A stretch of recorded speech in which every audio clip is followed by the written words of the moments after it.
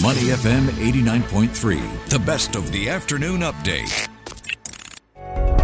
Money in the Market on Money FM 89.3. Welcome to Money in the Market. I'm Hong Bin Jung. UK investors are now shifting from the poor growth and inflation mix to the extremely negative external balance picture in the UK.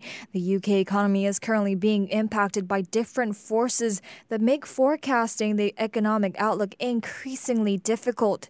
The pound has rebounded from its recent plunge, but some expect that rally could end. But does this have an effect on Asian currencies? Joining us today on the phone is Pierre Blanchet, Head of Investment Intelligence at Amundi. Pierre, welcome to the show. Hi, Angbin. Hi. So what is happening with regards to the UK financial assets? Well, basically, the UK market went in a bit of turmoil after the announcement of a 0.5% GDP unfunded tax cut, actually, on top of the energy price cap that was already announced. So in terms of movement, we've had sterling reaching uncharted territory, trading at all-time lows against the dollar. We've had 10-year gilt yields moving up 100 bips to 4.6%. And that led actually to an intervention of the Bank of England to avoid a crisis. And to close the week, we've had actually Standard & Poor's cutting the outlook for UK sovereign debt to negative. So that was a rough week. And basically, the British government had to backtrack and to change actually its policy and eventually sterling and gilt bonds back as well. But it's been a bit of a journey, to be honest. Yeah. So I want to ask you, what is your view on that reversal to the plans of a cut to the highest rate of income tax? Was it expected? Did you expect that? Well, no, to be honest, I think neither did we expect the announcement or the proposal of the tax cut itself. So I think that the price action for markets shows a surprise. I also think it shows that basically it signals actually that the credibility of policymakers was at stake to some extent, and the market was saying that the new fiscal measures probably would add too little to growth, but too much on inflation. So that was not seen as the right decision at the right time, at least. With this reversal, though, what does this mean for inflation in the UK? Well, I guess inflation in the UK is reaching very high levels. As you know, what we think is that despite the changes, this U-turn, the fiscal package that has been announced, particularly the cap on households' energy bills, will limit actually inflation pressures on the short term. We don't think it's going to stop actually inflation per se, just because inflation is now broadly spread across most components of the economy. So what we've done at Amundi, we revised down actually peak inflation. It assumes that inflation will be a bit lower than the max targets we've had in 2023.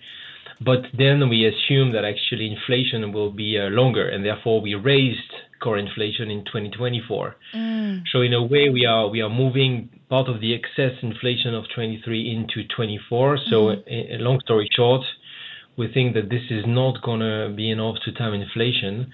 We think that actually it's going to spread inflation over time rather than stop it. So you're saying that inflation is going to be going on for a while. What about a recession? Is then the UK economy headed for a recession anytime soon? Well, we believe the UK economy is actually in a recession as we speak. And actually the case for the rest of Europe. So this is not a British-specific situation. For next year, we're assuming a GDP contraction for the UK of around 0.5%, and then a rebound in 2024, something around 1.3%. But because of base effect, it's not much in terms of real growth, I would say.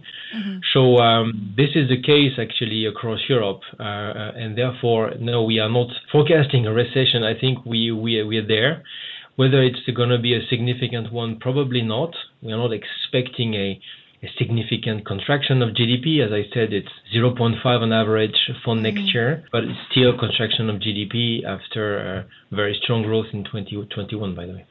So now what is the way forward for the Bank of England, and what can we imply from the current bond market? So I think, for the Bank of England, first of all, the budget announcements brought the bank into a fairly difficult situation. So they've been raising rates, as you know, and at the same time trying to mitigate this. So the Bank of England only raised policy rate by 50 bips, while the Fed and the ECB raised by 75 bips. But at the same time, they've started quantitative tightening. So it's kind of a short-term compromise, I would say. So softer on the short-term interest rates, a bit faster on long-term rates, I would say.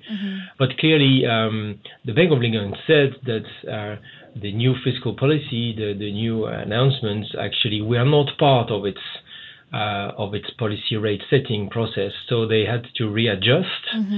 And therefore, they are probably contemplating hiking rates a bit further. So long story short, for the Bank of England, it means probably a more hawkish Bank of England, at least over the short term.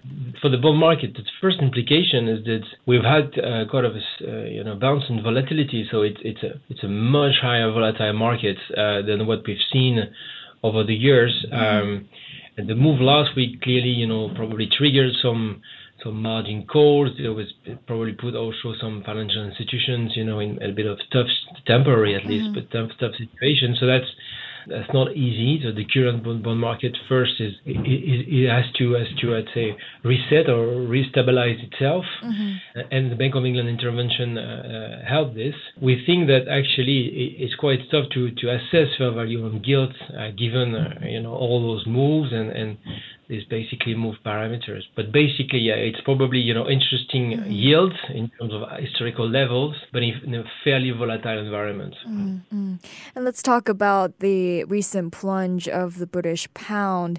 I mean, it's seen a rebound recently, but where is the pound actually headed? Is the rally going to continue? Some analysts are expecting the pound to hit parity against the dollar by year end. What are your thoughts? Well, we think we are already trading very close to parity already, right? So we've hit, I think, 103, which was during the most acute phase of the recent issues or crisis, I would say. And it's really it was inconceivable a couple of months ago to have sterling at parity. Well, I think we are heading there. So that's what we have. So we assume that first quarter next year we have 102 on cable, so dollar sterling.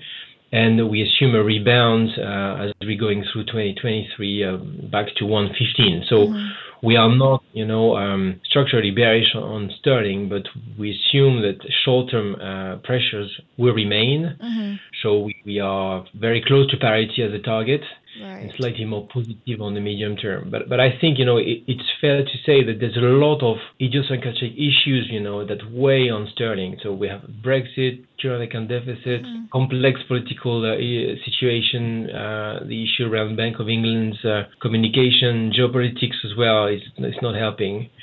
And on top of this, if you specifically talk about cables or sterling dollars, then, fundamentals are not helping the British pound. So interest rate differential, inflation differential, inflation, is stabilizing in the US, it's still rising in the UK. Economic growth momentum is much stronger in the US than in the UK. So all these fundamental parameters basically are calling for a weaker pound. So that's where we are. So how does this plunge actually affect Asian currencies? Are we headed towards a more generalized currency crisis? So for currency crisis, I don't know. Maybe we can discuss a bit later. But short term, I would say on Asian FX, what we're saying is that a lot of the move, the down move on emerging market FX and Asian FX is behind us. We think that we are close to fair value for many of the crosses in this fairly challenging macro environment, I would say.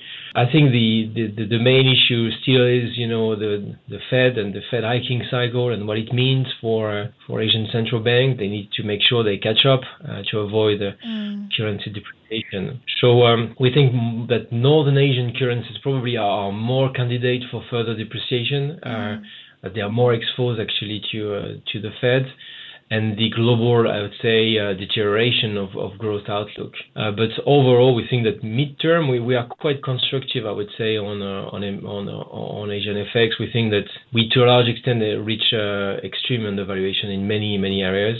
Mm-hmm. And we think they're probably close to an end, actually, to the strong dollar move. So if you add on top the fact that emerging and Asia is going to grow faster than the West, for instance, that could support actually Asian currencies. I would say, to your point on are we going to go into a generalized currency crisis, well, to be honest, I don't know. I think we're heading to a new regime, at least temporarily. It's clear that over the past few weeks we've had Japanese intervening on the yen, we've had Chinese supporting the renminbi. Mm-hmm. Here we have Bank of England acting actually on the bond market, but it has an impact on sterling. So you see very well that these are not, standard functioning or usual function of markets. So I think we are in a phase where a lot of countries believe that the dollar is far too strong, and therefore that something has to change. So we are probably close, at least, to an end of the very strong dollar phase.